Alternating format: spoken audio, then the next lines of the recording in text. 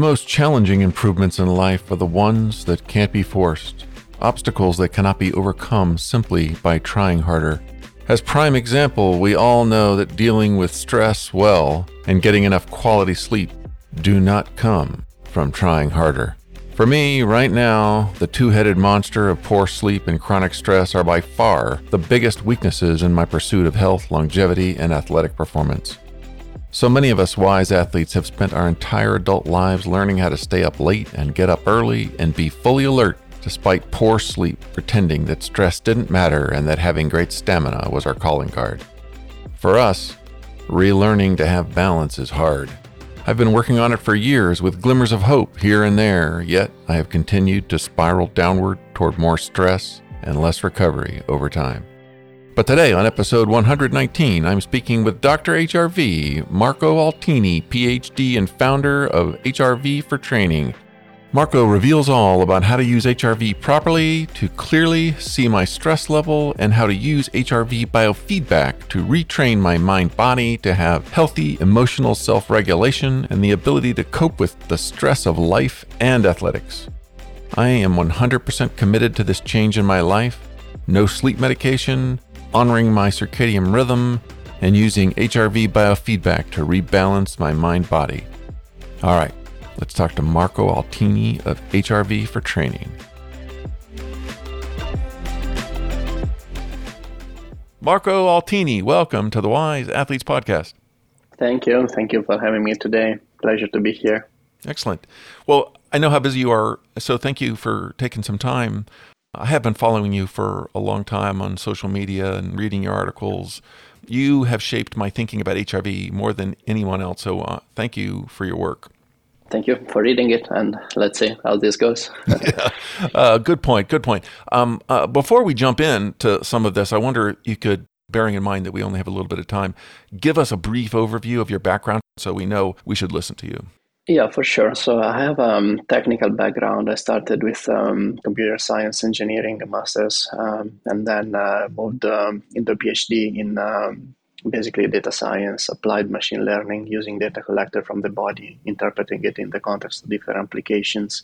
So with this technology background, I started first building various tools, and that's how I sort of got interested into building tools that would capture things from the body and trying to figure out what that would mean in different contexts. And only later I went on to study also sports science recently, so that I could have that background that is a bit of a mix between the technology and the physiology, and try to understand a bit better also the people using the tools, the professionals and the athletes and things like that.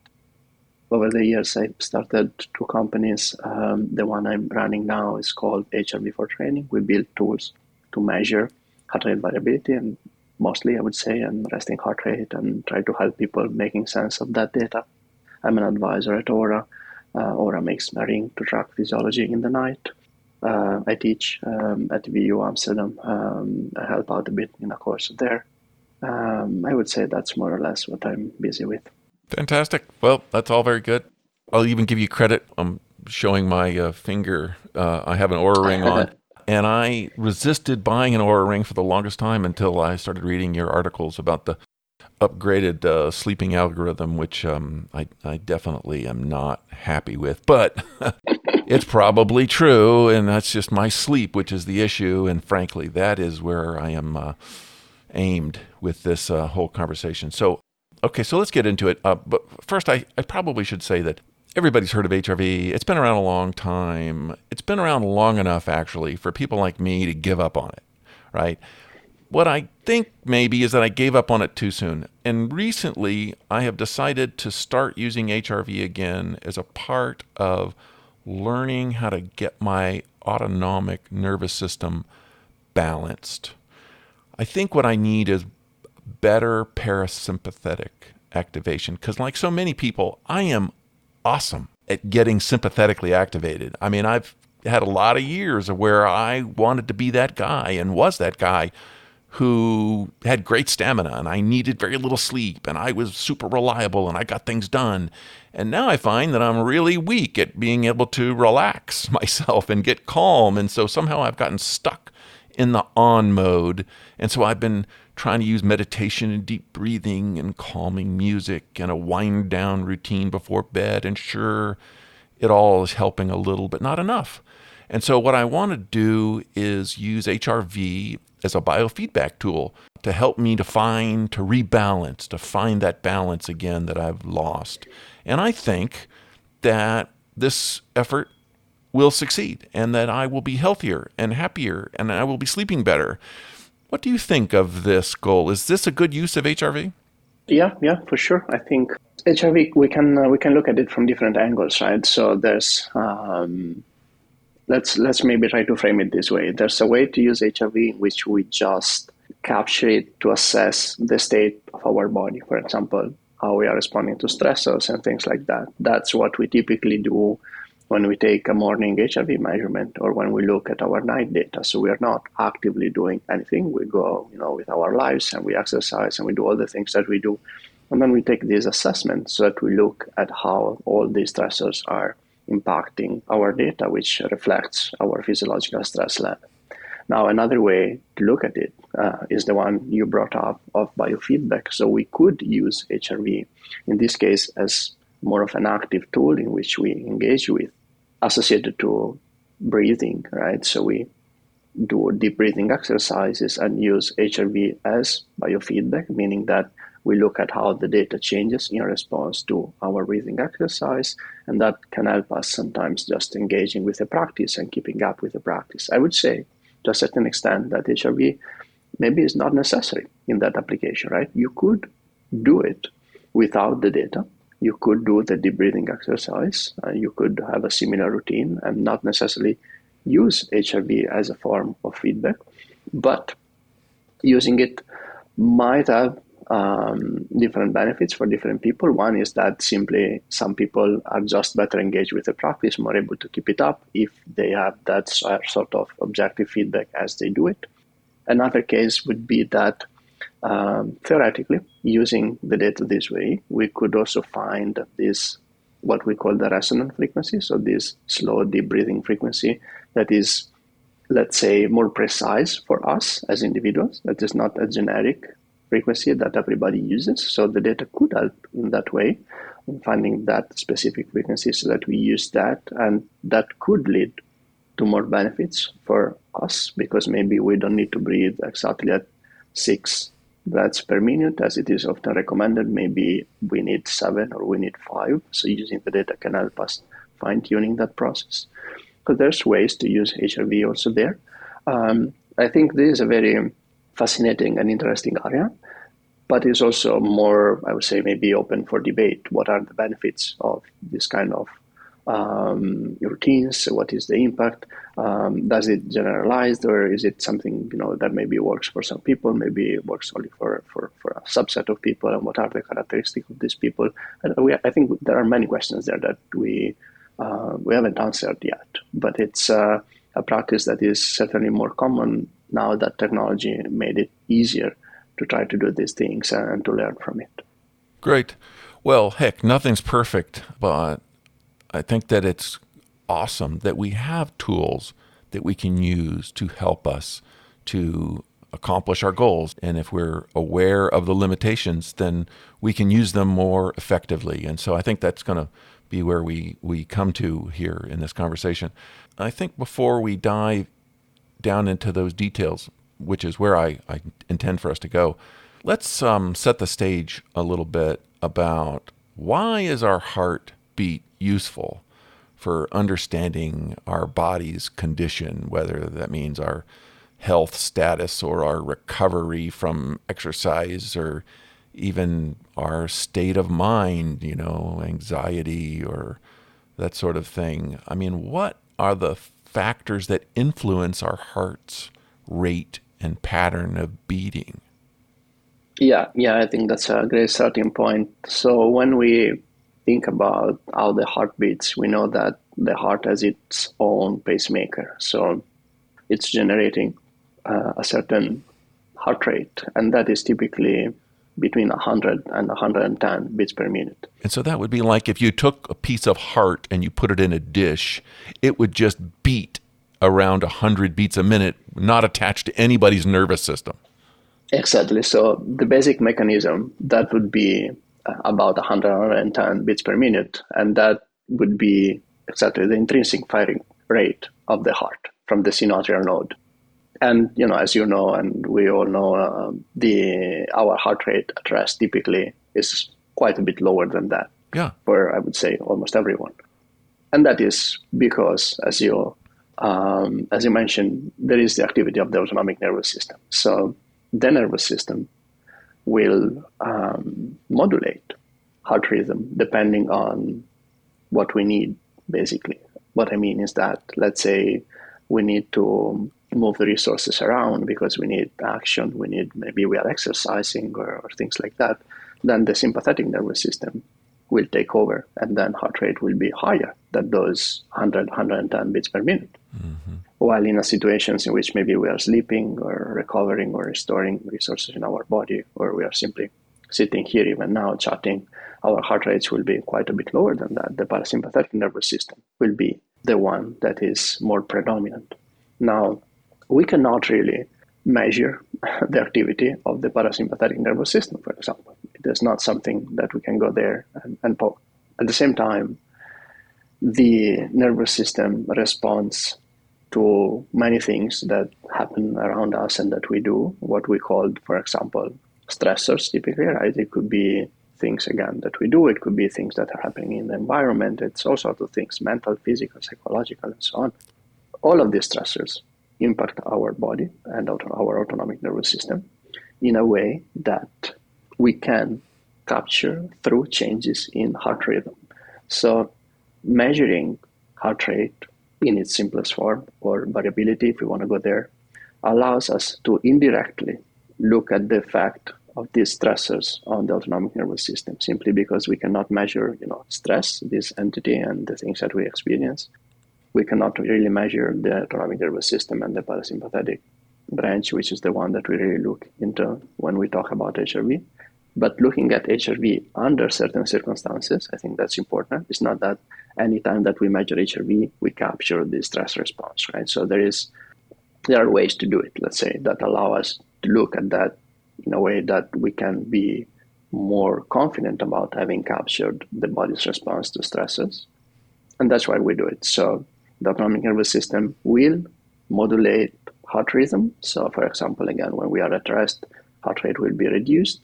The variability between beats will be increased. So HRV is higher and heart rate is lower when we are rested.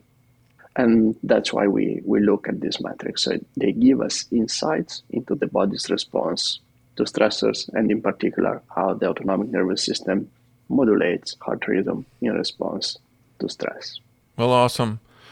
So let's peel that layer one more and talk about why not just look at the heart rate, and why go all the way to looking at heart rate variability? Why is that better somehow? How are they different?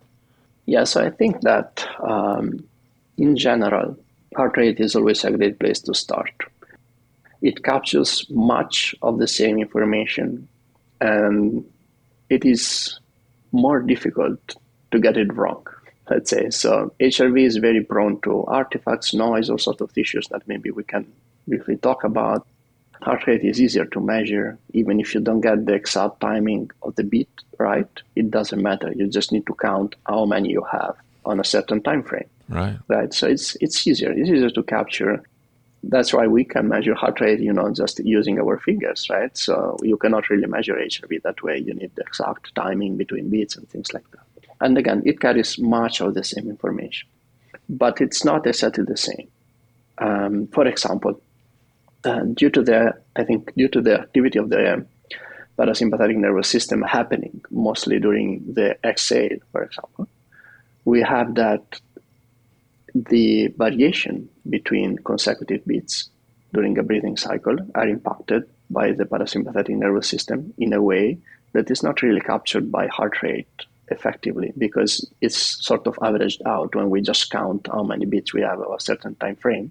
We don't look at how they change over a breathing cycle. For example, as you breathe in and breathe out, you will have that, your heart rate instantaneously gets a bit higher as you breathe in and then a bit lower as you breathe out. And those changes are modulated also by the parasympathetic nervous system. And I think that's the basic mechanism why eventually when we look at HRV in response to different stressors, it tends to capture these stressors a bit better. So it becomes a bit more sensitive to stressors. So if we get sick or we had some other very strong stressor, typically we see it in equal ways in heart rate and HRV. It's very easy to see when you're sick in heart rate because your heart rate is going to be 20 beats higher than normal. But if you did maybe a high intensity session and you're a well-conditioned athlete, so you know how to take that stimulus and it was appropriate to your level of fitness. But maybe it was a bit of a different day. Maybe it was a bit hotter outside, or you had some other stressor, work later and things like that. All these stressors get piled up together, and then it could be that you see that in your HRV there is a bit of a suppression below what is your normal, but heart rate is still more or less the same, or maybe it's one beat higher, and it's always so difficult to understand, is that meaningful or not, because it's very close to what it used to be. While for HRV, these differences can be more marked. So that's why we go through the trouble, basically, of computing HRV, making sure we deal with all these artifacts and other issues that might be, arrhythmias, ectopic beats, and movement, all sorts of things can mess up the data. Then we try to go through all of this because eventually it is a bit of a more sensitive and reliable marker of the stress response. Even though, again, heart rate, great place to start, typically similar changes. And often I would say looking at both of them together can be more useful than saying, hey, I just need to look at HRV or heart rate. Because, if you see similar strong changes in both, then it's probably a very strong stressor and maybe you're getting sick or something like that. And it's better to be careful. If you see a suppression in HRV, but your heart rate is still normal, then you might decide, hey, today I just continue as planned and see what happens tomorrow. Or you might try to say, okay, maybe I make a change already today, and then I avoid some issues later on. So it allows you to play with that a bit more if you look at both and see how they change. Okay, so it's more sensitive, and possibly there's more information in there, but of course, you've got to do the calculations right, you've got to capture the data right, or there's going to be distortion, and now you're not sure what you're looking at. So maybe it's worth us digging into a little bit into this, how to do it right. I mean, as I was planning for our chat, I thought I'd write down like 2 or 3 things, and I ended up writing down like 50 things that affect the HRV calculation, like what sort of a capturing device am I using? Is it a fingertip device? Is it a ring? Is it a wrist? Is it a chest strap? And that sort of thing. Am I laying down or am I sitting up? How am I breathing? Which algorithm am I using? Anyway, I wonder if you probably have had this conversation so many times. I wonder if you could just kind of run through, your main things, the things that you got to get right, that in order for HRV to be useful. Yeah. Let's start from the ones you brought up, which I think are really useful, especially if we look at all the devices we have out there today, and people tend to maybe try a couple or compare. And sometimes it might be that they get different numbers, but that is not wrong. It's not the devices are not working. It's just we're looking at slightly different things. So maybe we can try to clear that up first. So the first thing is that if we use an ECG, a chest strap, so a device that is actually measuring the electrical activity of the heart, that is different from using an optical sensor that would be a ring or a wristband or a phone camera. It's different things that we are measuring, because when you measure the electrical activity of the heart, that is actually the only case in which you're looking at HRV. Otherwise, you're not looking at HRV. You're looking at what we would call PRV, pulse rate variability. It's still a measurement, but it's a measurement of how your pulse is changing. And of course, if you measure blood volume at the periphery, at the finger or wherever, blood is flowing when the heart is beating, right? So it is strongly linked. But it's not exactly the same thing, because still the blood is traveling, right, from the heart to the finger or whatever you're measuring. And, if there is maybe a change or difference in blood pressure, and the time it takes to get there might be slightly different. And then what you measure, pulse rate variability, might also be slightly different. The takeaway there is really that there can be small differences when you measure in different places, but what we've seen typically when looking at this data, measuring it daily, so for the same person from different places every day over periods of weeks and months, is that you will see the same changes and trends and responses to stressors. So all of them can be used to look at relative changes in relation to what is happening to you, but the absolute values might be slightly different because we are looking at slightly different things.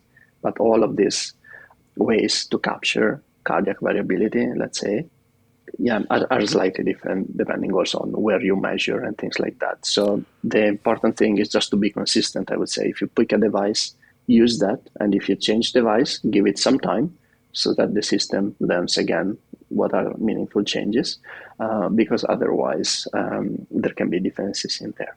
Okay. Then you were talking also about body position, and that is also another important difference, right? If I measure lying down, it's different than if I sit up. My heart rate when I sit up is probably a bit higher, right? Typically that's between 2 and 5 beats in most people. HRV also could be probably a bit lower. If we measure during a highly parasympathetic state like sleep, it's a bit different than measuring when you're awake, even if lying down. And it's even different from measuring when you're awake and sitting. And all of these protocols might have different value depending on what you're looking at. For example, when you measure sitting up or even standing, if you measure, let's say, within a minute or so from changing body position, that is what we would call orthostatic stressor. So you change body position and obviously your body is responding to that, readjusting, right? Because it has to support the change and go back to normal. So if you measure in that moment, typically, you get a response that might be even more sensitive to stress. For example, I had some data also collected with the ring last time I got sick. So I was sick one night and my heart rate was quite a bit higher than my normal, right? And then the second day and third day and fourth day, it was already back to normal. So maybe one day it was 60 and then for 3-4 days it was 50 and then maybe it was 48. But it was still low enough that it didn't tell me much. I am also measure in the morning when sitting up, right? So when I sit up, and the body is sick, and it has also to adjust from the change in body position, the heart rate was actually quite a lot higher, maybe 75 beats per minute, right? And I do that the second day, and it's 65, and then it's 55 the third day, and then it's 50. So adding that little stress of the change in body position allows you sometimes to capture even better your stress response and with a bit more sensitivity because you're not in this full rest state, let's say, like sleep or just lying down. So there are some differences also in what the data means once you capture it in different ways. And again, no way is wrong, I would say. The important thing would be to stay consistent. And then depending on your interest, for example, is it guiding training? In that case, maybe in the morning sitting up is a good idea because you're extra sensitive to stress. But are you measuring because of general health and long-term changes? Then just sleep could be totally fine because you don't have to make that day-to-day adjustments maybe to the things that you're doing. So I think different technologies and different protocols can be helpful in different ways in that context. Okay, well, that's really good. Let me go through my list here and summarize what you said and then ask you any questions that you didn't touch on. So as far as devices, the chest strap is probably the best because it's the actual HRV and the others are estimates of the HRV. Did I get that right? That's right. Okay. As far as the software for using the information that has been captured by these devices, there's your products. I've used some others. I think a famous one that's used a lot in research is Kubios, and they also have a free app out there, which I have used. They don't have many features on it, but I've always assumed that it was accurate because it came from a reputable company. You had said something about error correction, and some of them also convert the algorithm results to an index that's somehow proprietary. So, this is another reason why the numbers don't match up. It's like, oh, I look at this and then I look at that and it's totally different. It's like, well, yeah, they're showing you, yeah, they're both between 0 and 100, but they don't mean the same thing. So, are some apps better than other apps? Error correction and things like that. What are the good ones? Yeah, so let's say that correcting for artifacts is certainly one of the most important things, regardless of how you measure this. So it's not something that is really evaluated systematically in the scientific literature, but there are some validations of different apps, including ours and Oura Rings and the technology that First Beat developed, that is the one that eventually went into the Garmin watches. So comparison between those showed, for example, that using HRV4Training with a chest strap provides the lowest error, but similar results right after are obtained using just an Oura Ring or HRV4Training with the camera. Interestingly, the technology used by First Beat and then applied in Garmin, and that validation showed the largest errors, even if using a chest strap. And that says something about the fact that you need to process the artifact correctly, right? So I think from the data that they published there, it showed that maybe they were overcorrecting a bit. So there are some methods used in the scientific literature to try to make sure that if you identify bits that look like they're out of place, you remove them so that the estimate is still accurate. That would happen, for example, if you have an ectopic bit, but even if just the data is a bit noisy. So if you overdo that a bit, then you create an additional error, so to speak. So if people have naturally higher HRV, you could overcorrect because you think that their bits are artifacts, but it's just that they have particularly high HRV. And that is quite frequent between also among the people using this kind of devices, right? So if they have an RMSSD, which is the most used feature, the one you see in the Oura Ring, for example, or in the Whoop Band or in other apps, it's called RMSSD. It's just a way to capture HRV among the many different ways there is. This is probably the most standard at this point, so that's also what we report in the app. I think it's a good idea to stick to that because it's one of the few things maybe that went well in the whole HRV world. At a certain point, all the products started using the same thing instead of everyone having their own. So at least the raw HRV, so to speak, you can compare it. So if you look at that, I think that's the best way to try to look at what is captured by different products and devices. Yeah. The data is often then put into these other scores, right? Readiness recovery scores. I think that's a bit of a different conversation. It's not really HRV. It's HRV used to try to provide you with some score to guide you. There are flaws there that maybe we can discuss later. But if we talk about HRV, I would say look at the raw number and some of the typical products that are on the market today. I think they tend to be pretty good at this stage when they measure in the night or when you measure first thing in the morning, either with a strap or with a camera in our app, for example. Okay, two things on this point. The RMSSD, you guys report on that as opposed to then overlaying on some sort of index, whereas others will, they report that, but you have to look in the details to find it. And what they report is some, index that they have created. So people should be careful. And really, I guess it makes sense to me. Just use the RMSSD data.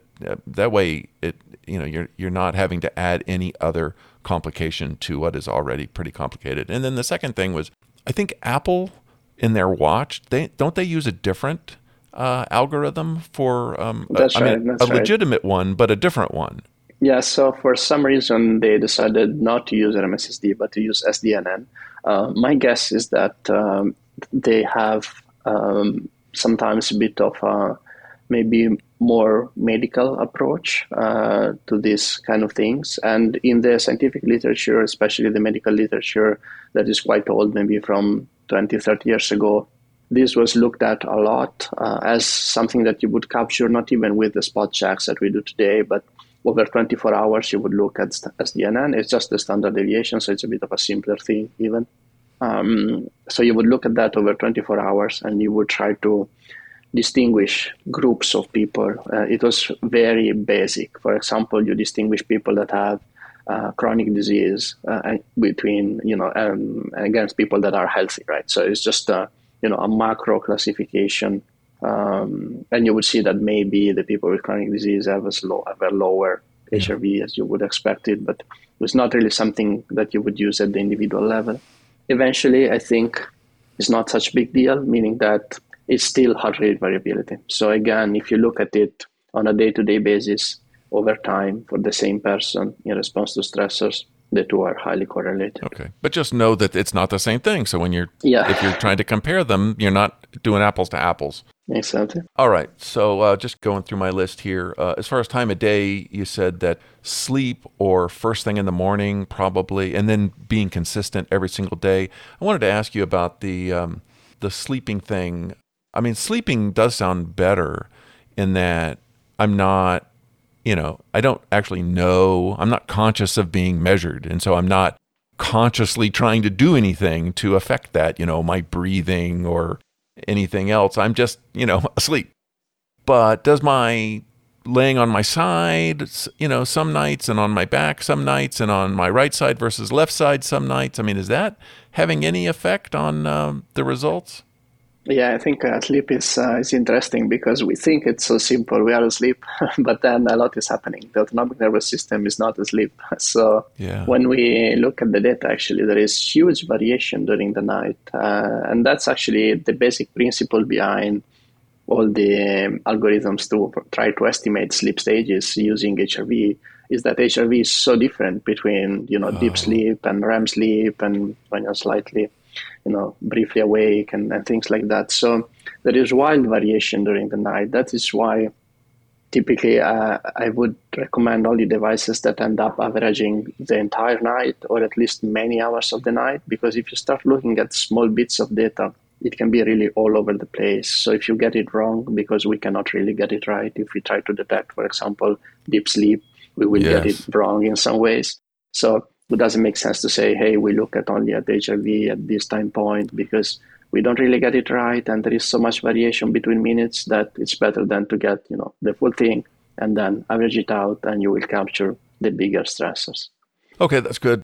And I think you're being polite to not mention it, but I think it's the Whoop strap that tries to guess at your deep sleep, and then that's where they're trying to capture your HRV. And of course, they have no idea when your deep sleep is, any more than anybody else does if they're not taking brainwaves. So be careful. That is right. To be fair, they changed also the algorithm recently. So did they? So it used to be quite noisy because of that. Now it is less because they also use something that is very similar to the average. They weight more the deep sleep, but eventually they're still using the all night, not anymore just a few minutes. Okay. So I think now that's also okay, I would say. Okay, well, good. Glad to hear that. Good for them. Let's see. And then as far as body position, I'd heard in the past that the more fit you are as an athlete, to get a bigger signal, you're going to need to, not lay down, and you might even need to stand up when you're taking your HRV. Is that right? Yeah, I agree with that. It's a bit like we were saying before, differences between lying and sitting up. If you sit up, the stress response is amplified. So I think that's a good idea for anyone that is an endurance athlete. I wouldn't go as far as standing, just because standing is a big change. Even it seems something simple, but then it's a big change, and people are sometimes maybe impatient then to take the measurement, and maybe after standing up, you should wait, 30 seconds, a minute, things like that. When you sit up, I think you can exploit the same process, but then it's a bit easier and less complex to do, and you don't mess it up as easily. I think maybe it's a good trade-off. Okay, good. And then the last thing that I wanted to touch on in a little more detail was the breathing method, because I think that this is a big confounder, and it's so hard to stop yourself from doing it. Because you're essentially watching. If you're doing it while you're watching, like first thing in the morning, you can see what the HRV is. It's showing you what the HRV is, and so you will naturally start doing things that, oh, it went up when I did that. I'm going to do that more because I want to win, right? I want a good score because I get good grades, man. And so but there's a whole bunch of things that get into breathing, right? There's nasal versus mouth breathing. There's paced, which, like where you're following some indicator that's telling you when to inhale and exhale versus just breathing without thinking about breathing. Belly breathing versus chest breathing. Taking full breaths where you're kind of like stretching your lungs maybe versus not doing that. Loud breathing versus quiet breathing. I mean, I've heard all of these things. What should people do? And let's don't get into the biofeedback thing just yet. To use HRV to understand your health status, how should people be breathing? I think in this case, it is best to just breathe naturally. And that means not to try to take very deep breaths or to do it in any different ways that you normally do. So if you normally nose breathing, just do that. If not, just do it as you would normally do it during the day. I think it's quite okay when you're a bit more self-conscious of what you're doing in that moment to slow down a bit the breathing. I think that's just quite natural. So if we are just sitting at the computer doing your things, maybe you will breathe at, 12, 13 breaths per minute. And maybe when you take your measurement, you're at around 9, something like that, or 8. I think that's okay. It's not a deep breath. It's not 5 or 6 where you're really forcing it. Mm-hmm. So it's okay if it's a bit slower. And it's okay if it's not exactly the same every day, right? But sometimes I think it's easy to overthink this. If you just make it a routine and wake up and take your measurement, after a couple of days, you forget about it, the specifics, and then you just breathe naturally and take your measurement.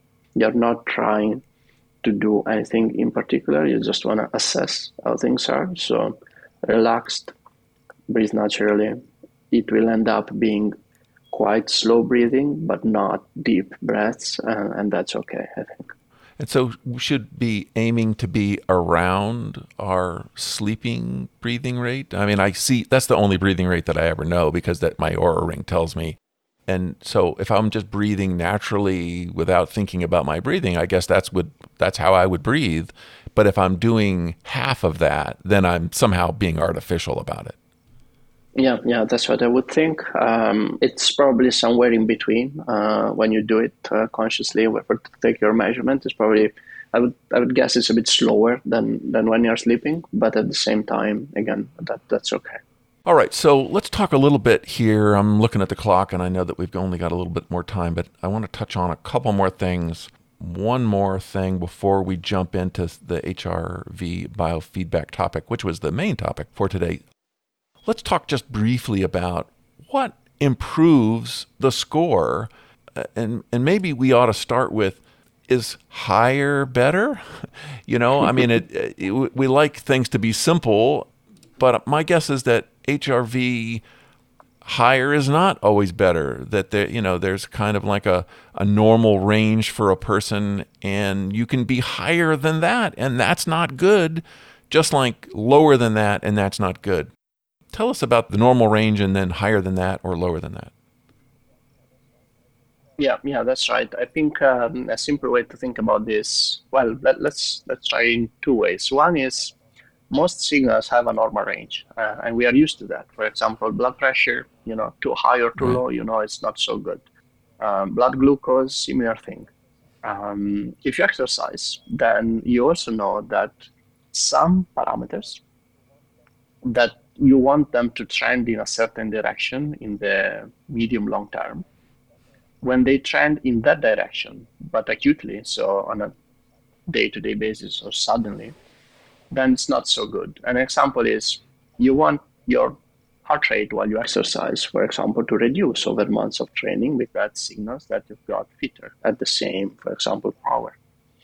Now, if today your heart rate is a lot lower at the same power with respect to your normal, then you don't think that you suddenly got extremely fit, right? That is not what it means, right? Typically, it's just fatigue. And the same happens with resting heart rate and resting HRV. So if today your resting heart rate is quite a bit suppressed and your HRV is very high with respect to your normal, then it could be that your parasympathetic nervous system is particularly active. That is not to say that you are very recovered.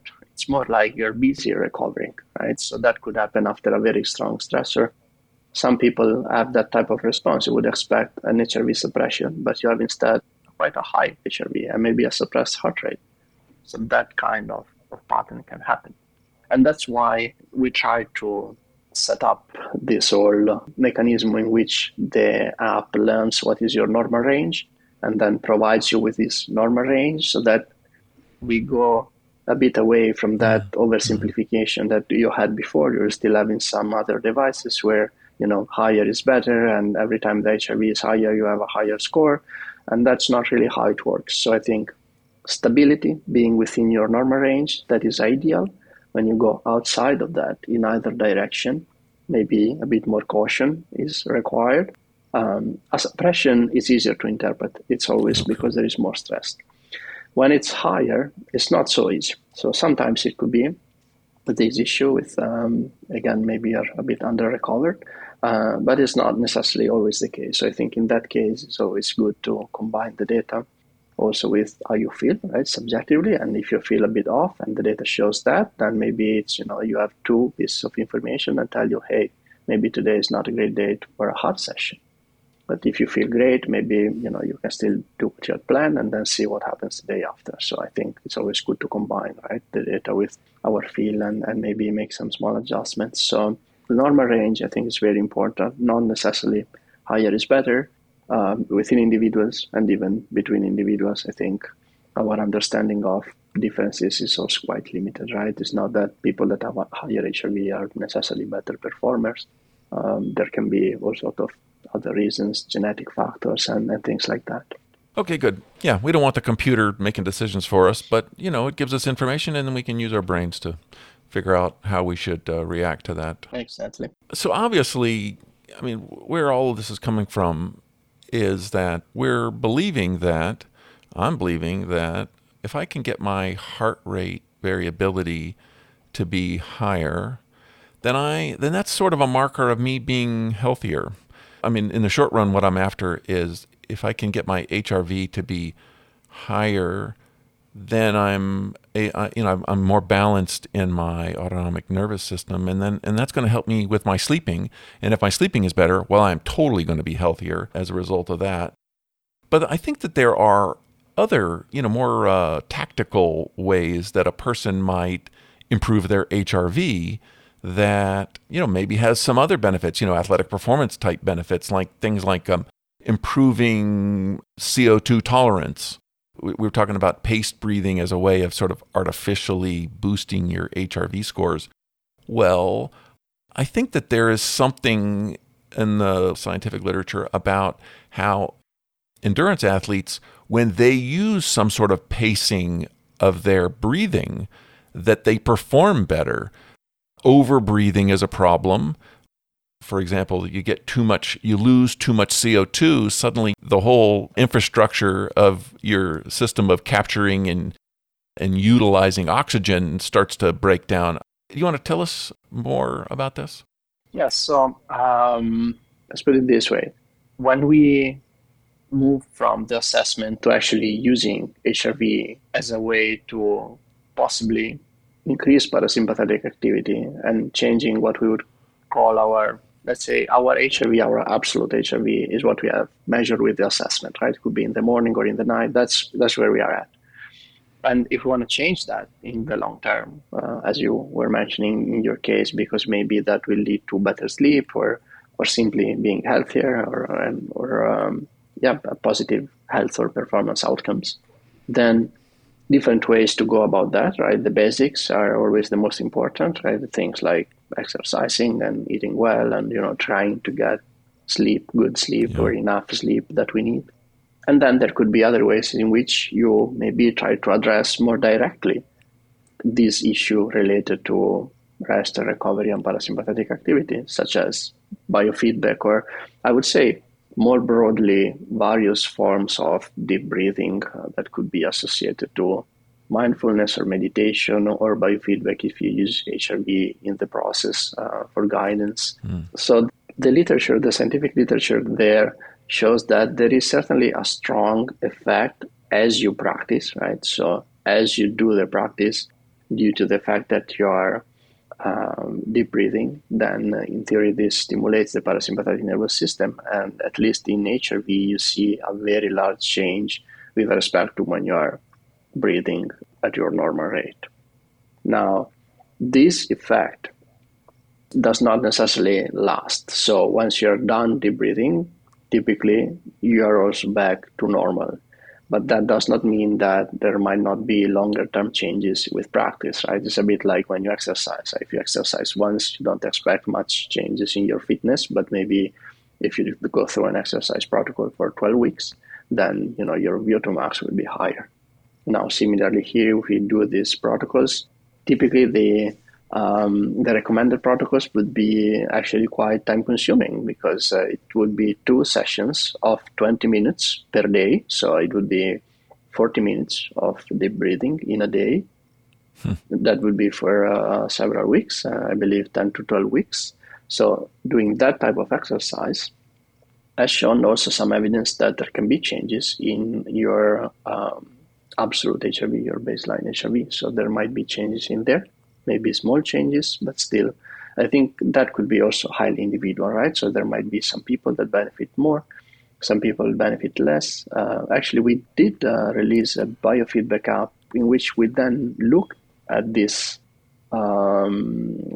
potential changes in HRV while doing the practice. And it looked also there that people that had lower HRVs to start with had a larger change after a long period of time. So maybe some people can also benefit more depending on where they're starting. That makes sense. Yeah. Okay. The thing that made me interested in the HRV biofeedback is that what I started trying to do was meditating. Well, that's really boring, okay? And then the whole practice is to, let your thoughts go. And well, I don't want to let my thoughts go. I like my thoughts, and I have good thoughts. And when I have a really good one, I'm going to make some note of it. So I can't just let that go. All right, so I'm not a meditator, right? But obviously there's some benefit to it. And no, you don't get a lot of benefit from meditating once. You got to do it again and again for years and years. But I understand and I believe that your brain changes. You get this skill, even if it's an unconscious skill, of being able to relax when your body needs to relax. And that gives you the power to react to stimulus when you need to. It's like, in the longevity sphere, we talk about mTOR, and in aging, mTOR kind of gets stuck in the on mode because we've been overfeeding it and that sort of thing. And because it's stuck in on, it doesn't actually work as an on anymore. And so you've got to use, whether it's fasting or maybe it's through rapamycin or other mTOR inhibitors, to turn it down so you can reset the cycles of up and down. And once it can turn down and be balanced again, now it can turn up when you need it to build muscle or whatever it is. Anyway, the HRV biofeedback thing, I think, is a path because it is not boring, like letting my thoughts go. I can look at the results on the device while I am doing the physical mechanisms, the breathing, and that can capture my attention, and I will do it because 20 minutes is a long time. 2 times 20 minutes every single day is an eternity. But if I have something to focus my mind on, then I can do it. And so that's why I got to this. I didn't actually realize that this was a real thing. I just thought, oh, wow, this could really work. And then, I discovered that there was you even had an app that did this. I've been using your other app forever. And suddenly I found you had this other app that was for exactly the thing that I wanted to do. Let's get into this HRV biofeedback thing. It's not the same thing. It has to be done separately, and it is not the same thing as doing my HRV baseline work, right? Exactly. So the whole point is that this time you want to stimulate the parasympathetic nervous system. And to do that, we use deep breathing. So instead of doing what we said before, just relax and breathe at your natural rate and things like that, this time we actually take deep breaths. That means typically 6 per minute. So a breathing cycle is about 10 seconds. You can breathe in for about 5 seconds and out for 5 seconds, or maybe you can breathe in a bit shorter, maybe 4, and then breathe out for 6. That would be because we were saying the parasympathetic nervous system is a bit more active in the exhale. So if your inhale is a bit shorter and your exhale is a bit longer, that might also stimulate the parasympathetic nervous system more. So that would be the process. You go through this exercise in which you breathe in and breathe out. And then the biofeedback bit is basically that as you do that and you use software for biofeedback, like the app you were mentioning, then you see your instantaneous heart rate and you see how that increases as you breathe in and decreases as you breathe out. So as you do this exercise, you basically also create with your breathing a nice wave which shows the pattern of your heart rate increasing and decreasing. And then also HRV is reported to you, which typically is quite a bit higher than what your assessment and morning or night data would show, because now you are increasing it sort of artificially, so to speak, because that's the goal, to increase it through this exercise. And once you've done that for 20 minutes, that's basically the end of it. Obviously, you don't have to start that way, right? There's people looking at much shorter protocols. It might be, quite challenging to start with 20 minutes and it could put you off in a couple of days. I don't think that's the goal. So start with maybe 3 minutes, 5 minutes, and then do that maybe 5 minutes before bed. There is even recent research showing that the sleep quality of athletes was improved when doing, I think, something relatively short before bed in terms of the breathing exercises. So there are a lot of effects that have been shown in terms of reduced anxiety, better sleep, and so on. So a lot of positive effect on subjective metrics in particular, regardless of any change in your baseline HRV. I think that is important because baseline HRV changes for many things, and we need to remember that even simple things like seasonality. Right now, it's December. I'm in Europe. Winter is coming. So if I start something now and I don't see a change, it could be that's just because it is normal for heart rate to increase a bit in winter and decrease in summer, and for HRV to change the other way around. So if I start a protocol now and I don't see the expected change, it does not mean that it's not working. It might be that there is something a bit stronger, maybe pulling the data. But it's still, how we feel subjectively, how we are sleeping and things like that might still be impacted positively. And that's why it might still be worth doing it. Fantastic. Yes, we have to have confidence that this is going to pay off. I have this confidence. I am going to do this. I swear I am going to do this. And I will report that I have been dabbling in it for a couple of weeks, and I have seen a benefit already. So I'm 100% sure that this is going to have some payoff. Is it going to make my life 100% better? I don't know about that, but it's going to be worth it. I'm sure of that. Marco, thank you for this. Tell our audience how they can find you and your apps. The apps that I got from the App Store for the Apple devices, but I think you've got a website and people can download higher level versions. Yeah. So there's the main website of the tools we make as HRV4Training.com. As for me, I mostly these days write on Substack, so that would be probably Marco Altini, Substack.com. But if you just Google me, you will find also the website and resources. So I think that's the easiest, and the various tools and apps we make for the breathing and for the assessments in the morning.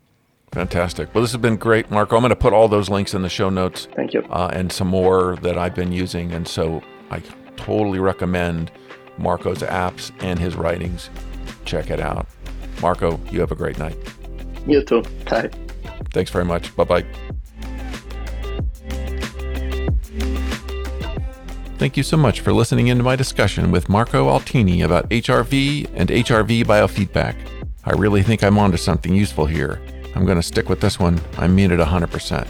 If you'd like to learn more about Marco or his HRV4Training, you can find more information in the show notes.